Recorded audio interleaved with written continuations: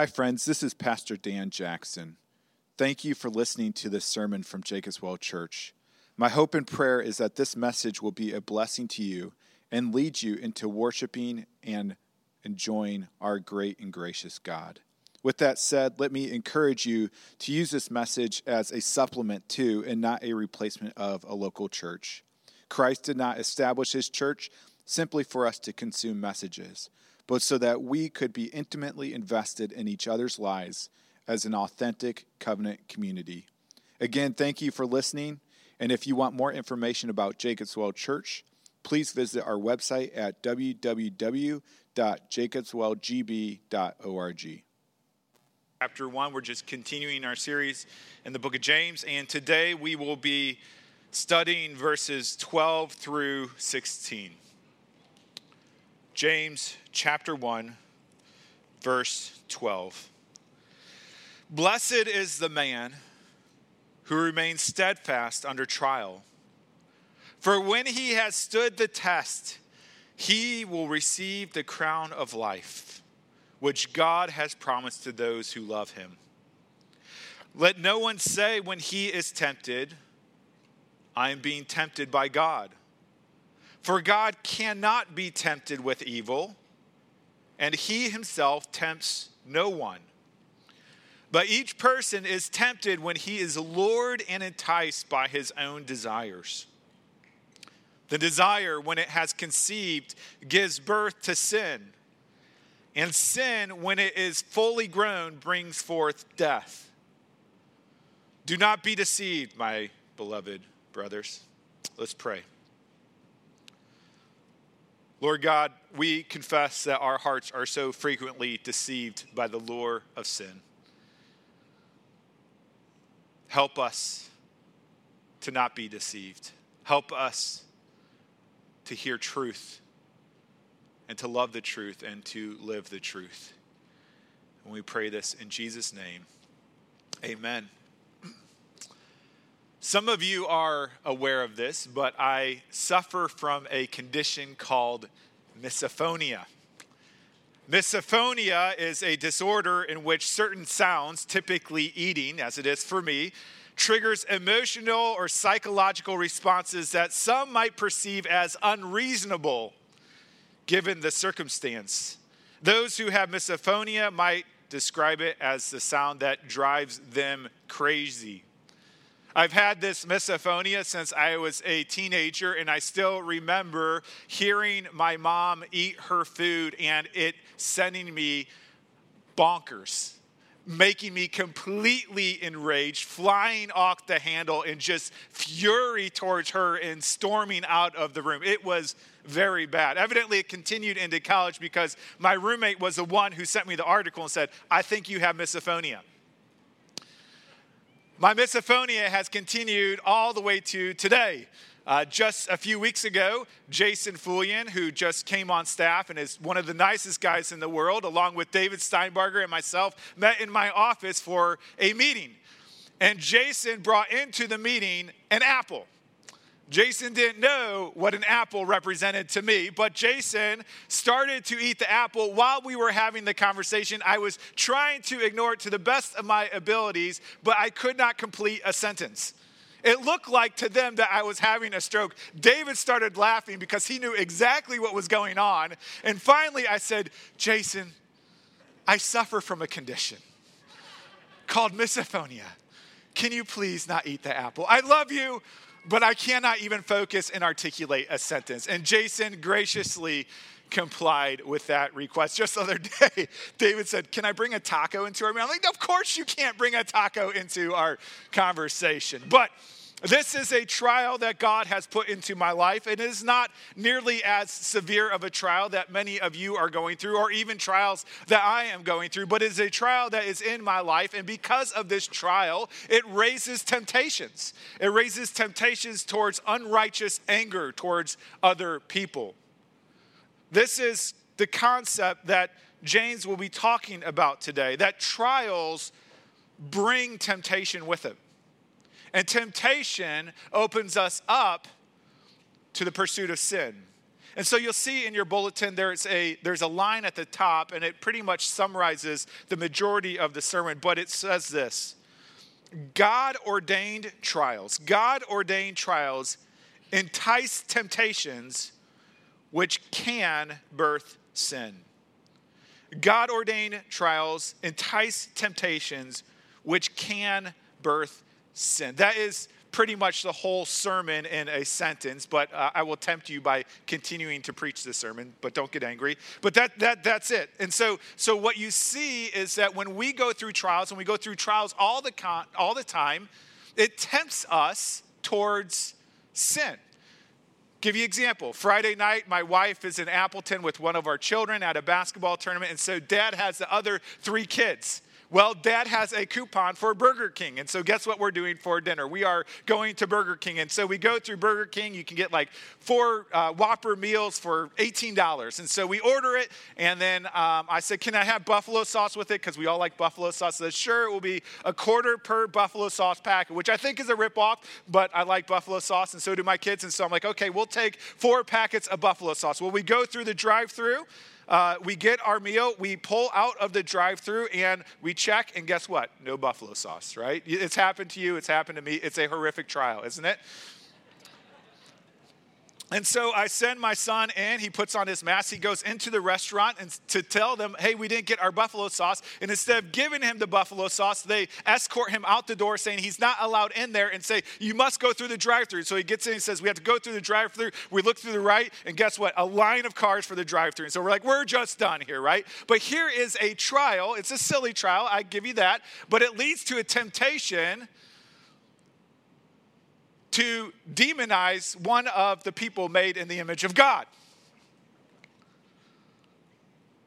God-ordained trials entice temptations which can birth sin. James is writing into a scenario where the Christians have gone through much more severe trials than not having buffalo sauce. They have been persecuted for their faith in Jerusalem. Christians have been beaten. Christians have been thrown in jail. Christians have even been put to death. And so these Christians have fled from Jerusalem, and they are cast throughout the region. And so they have had to leave their home. They have had to leave family. They have had to leave friends. They have had to leave their businesses and their income. And so many of them are impoverished, as Ron talked about last week. And because of their impoverishment, they are tempted. They are tempted to covet the wealth of other Christians. They're tempted to forsake the faith so that they can go back to their own life. They're tempted to grow bitter towards God because of their circumstances. And so James tells them, or reminds them, that his ordained trials entice temptations which can birth sin. And so today, what we're going to do is we're going to focus on that bridge between God-ordained trials and sin. And the bridge between those two is temptations. Now, temptation is simply defined as a desire to do something wrong or unwise. A picture that I found that I thought defines temptation very well.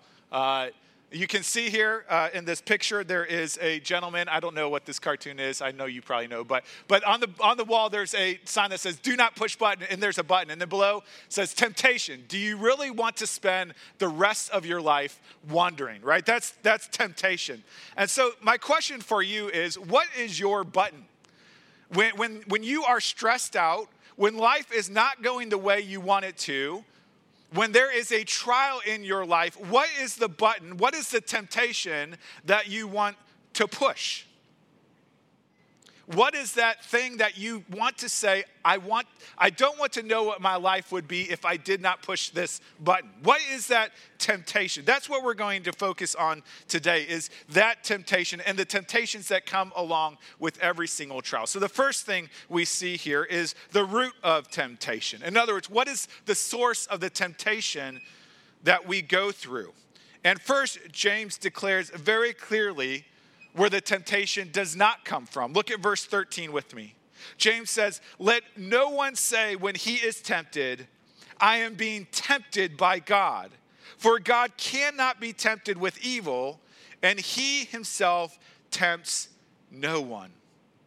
As we said earlier, God ordains trials in our life, and he ordains those trials for good purposes of building us up in the faith, for producing steadfastness and wisdom in the faith. But with that being said, these trials always also stir up temptations. If you remember a few weeks ago, I used the illustration of Karate Kid, right? You have Mr. Miyagi who puts these trials in Daniel's son's life. He tells him to paint the fence and to wash the cars, and he is building up muscle memory and trying to conform Daniel's son into the image of a karate champion. But those trials, those very same trials that he intended for good, also produce a temptation to be bitter, to be angry, to lash out for Daniel. And he does those things. You see these trials produce temptations to sin. But that does not mean the temptation comes from God. God sends trial for good purposes, not to lure you into sin.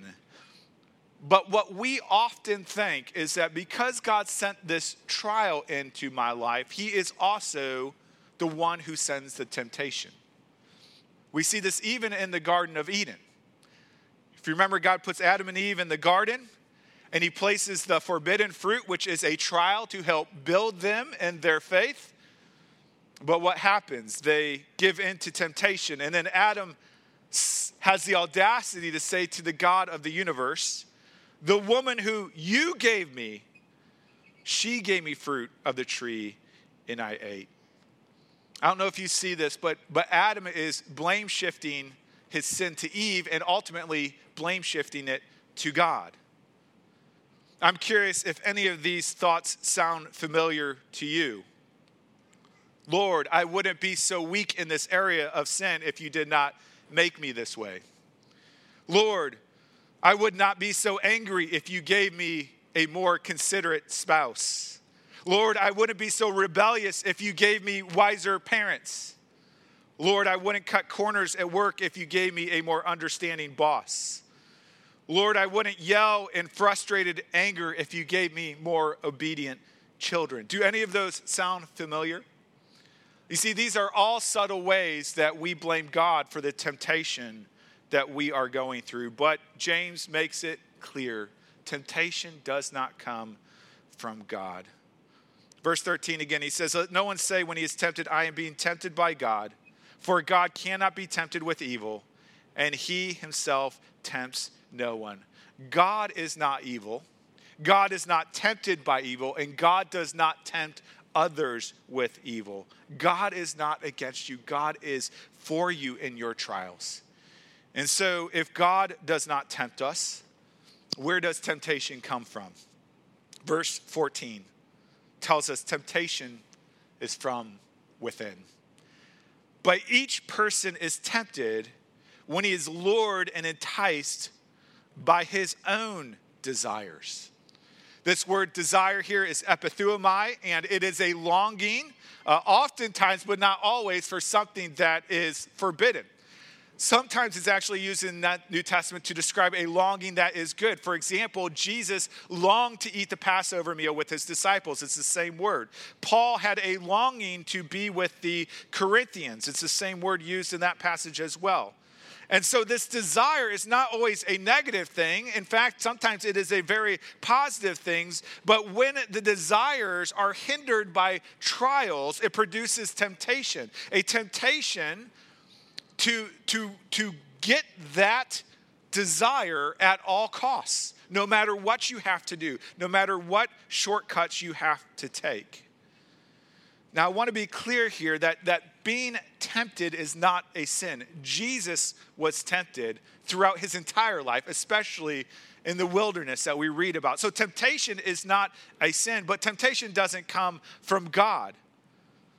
Paul uses a fishing illustration here to help us understand it. In verse 14, he says, but each person is tempted when he is lured and enticed by his own desire. To be lured is to be tempted, a person or an animal to be tempted to get something, right, that they want, some sort of reward. You can see here a little cartoon that I spent all night coloring for you. But this is a picture of what Paul is talking about. This fish is going through a trial. The trial is called hunger. And the worm is the desire of this fish. And it's not a bad desire. In fact, it is a good desire to eat and to be satisfied. But here's the thing. As we go on in this passage, what we read is that when the fish swallows the worm, the fish also swallows the hook. The hook being sin. And that sin ultimately leading to death. And so let me translate this over to us. When a trial happens in our life, there is an unmet desire.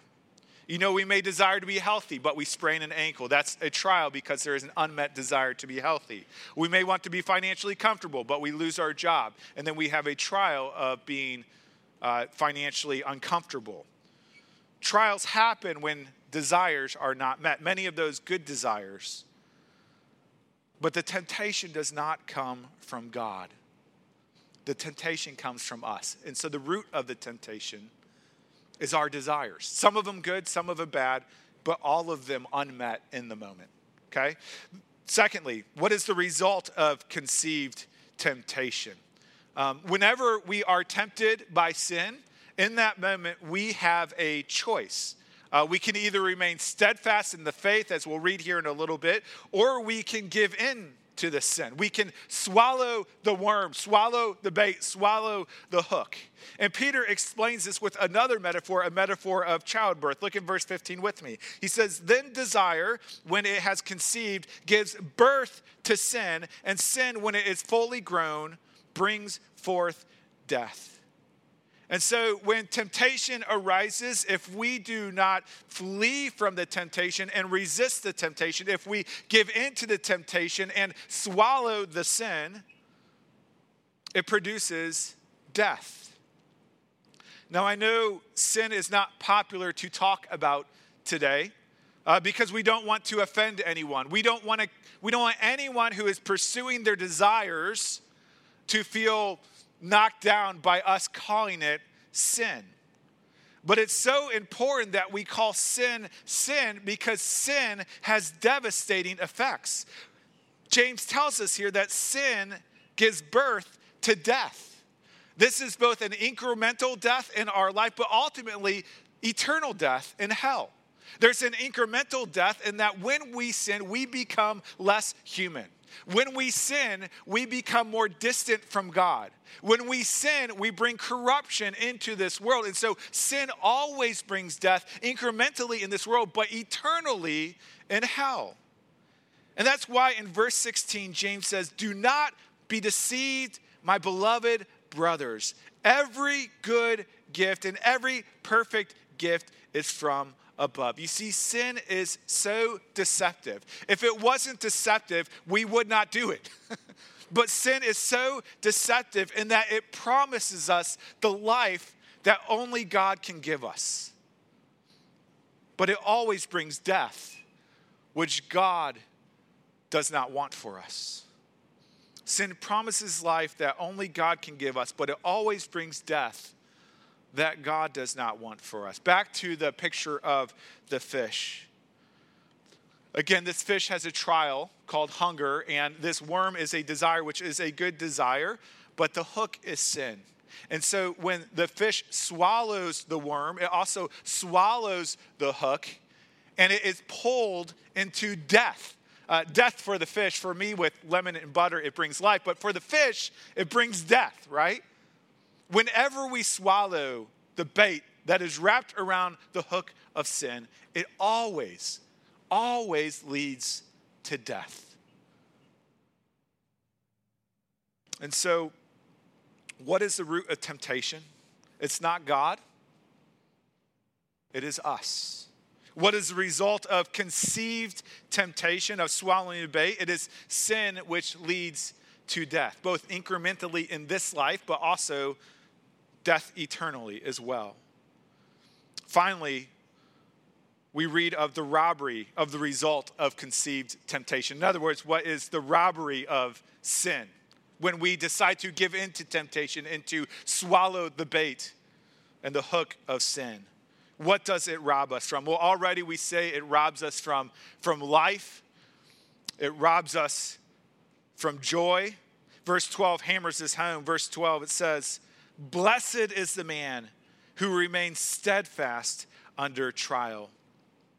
In the midst of temptation, if we choose to sin, we are robbing ourselves of blessedness. Blessedness is simply happiness.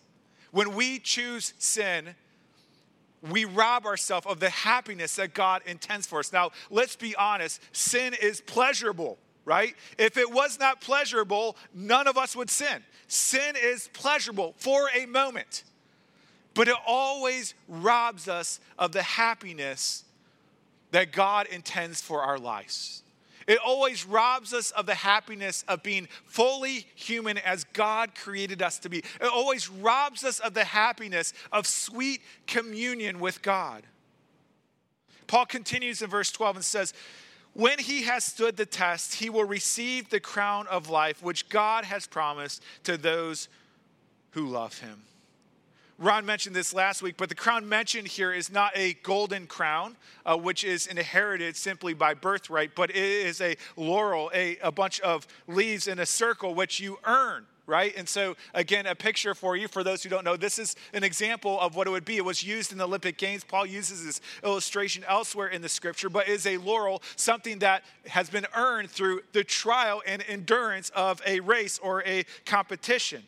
And what Paul says here is if you withstand the trial of life, if you endure the trial of life, not that you will be perfect in your fight against sin, none of us are, but if you endure to the very end, you prove to yourself that you are a Christian. You prove to yourself that you are inheriting a crown of life that comes from God. Revelation 2 says it the same way. "Be faithful unto death, and I will give you the crown of life." You know, we have already mentioned that Jesus himself endured many temptations. He endured the temptations in the wilderness where Satan tempted him after 40 days of not eating with bread to eat, and other temptations as well. But maybe the greatest temptation of Jesus was at his greatest trial, which was the cross. Certainly, Jesus must have been tempted to call down 12 legions of angels to wipe out the Roman guard. Certainly, Jesus must have been tempted to defend himself against those who passed by and mocked him. Certainly, Jesus must have been tempted to come down off the cross to avoid the wrath of God. But Jesus knew what obedience meant in that moment. Jesus knew the scriptures. Jesus knew the prophecy saying that he must die on a tree. And so in the words of verse 12 of James 1, Jesus remained steadfast under trial, and he has stood the test. But instead of receiving the crown of life, Jesus received a crown of death.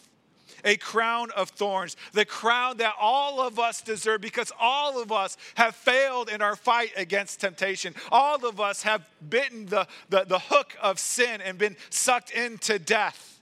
And yet Jesus took that death upon himself at the cross. Even though, as Hebrews 4 says, that Jesus, who in every respect has been tempted as we are, was yet without sin. He took on the punishment for our sin, the crown of thorns, the crown of death, that we could receive the prize of his perfection, the crown of life for all eternity. Let me end with this. As many of you know, Hank Aaron, the home run king, recently died. And it's been fascinating watching the documentaries about his life. If you've watched any of them, you know that he was approaching the home run record that Babe Ruth had set many years earlier. And as he approached that record, he received a lot of mail. Not congratulating him and encouraging, but he received racist death threats calling him very nasty things that I can't even say from the pulpit. And you might think, okay, he received like 100 of these letters or 500 of these letters, right? That would be a lot. That would be discouraging if you received 500 emails that had death threats and things like that. He received somewhere around, the estimate that I read was 930,000 pieces of mail. At one point, he told a teammate in the game, don't sit next to me in the dugout because I'm pretty sure I'm going to get shot. That's what he lived under when he was pursuing this home run record. But what was amazing about Hank Aaron, if you've ever seen him, you know this, is that he had an unexplainable joy in the midst of these horrific trials. I listened to one famous African-American reporter put it this way, and I'm paraphrasing because I can't remember exactly what he said, but it stuck out to me. And he was reflecting on the joy that Hank Aaron had, even in the midst of all these nasty things that people were saying to him. And this is what the reporter says. He says, the one thing that amazed me most about Hank Aaron is that he was not bitter. I am bitter every day of my life because of the racism I have endured. But Hank was not bitter at all. It was unbelievable. And so here's the question. Both of these men went through the same trials. Hank probably to a more severe degree. And yet Hank was not bitter. And the question is, why wasn't Hank bitter, but this other person is so bitter over the hatred that he has received, this trial in his life? Well, Hank Aaron said in Guidepost 1973, he said, I needed to depend on someone who is bigger, stronger, and wiser than I. I don't do it on my own. God is my strength. He gave me a good body and some talent and the freedom to develop it. He helps me when things go wrong. He forgives me when I fall on my face. He lights my way. As you go forth and face a whole lot more trials, which always bring with it temptation, let me give you this one encouragement. Every trial is God ordained and preciously critical, because God knows that you can choose sin or you cannot choose sin when you are tempted. But one thing you cannot do when you go through a trial is be unchanged. Every trial will change you. It will either make you bitter or it will make you better, as we have said. Christian, when you are tempted in that moment, you have a choice to make. Remember what James 1 says. Blessed is the man who remains steadfast under trial, for when he has stood the test, he will receive the crown of life, which God has promised to those who love him. Do not be deceived, my beloved brothers. Every good gift and every perfect gift is not from sin. It is from above, coming down from the Father of lights. Let's pray. Lord God, we thank you that you speak truth, that you remind us that the lure of temptation is a point of decision for us. Whether we are going to swallow the hook of sin that leads to death or swim away and enjoy the happiness of our relationship with you, Lord. God, we have failed many, many times. And I know we will fail more. And yet, Lord God, we thank you for the grace and forgiveness that we have in Christ. And we pray, Lord, that you would give us the endurance and the strength in the moment of temptation to be steadfast and to pursue life and reject death. And we pray this in Jesus' name. Amen. Amen.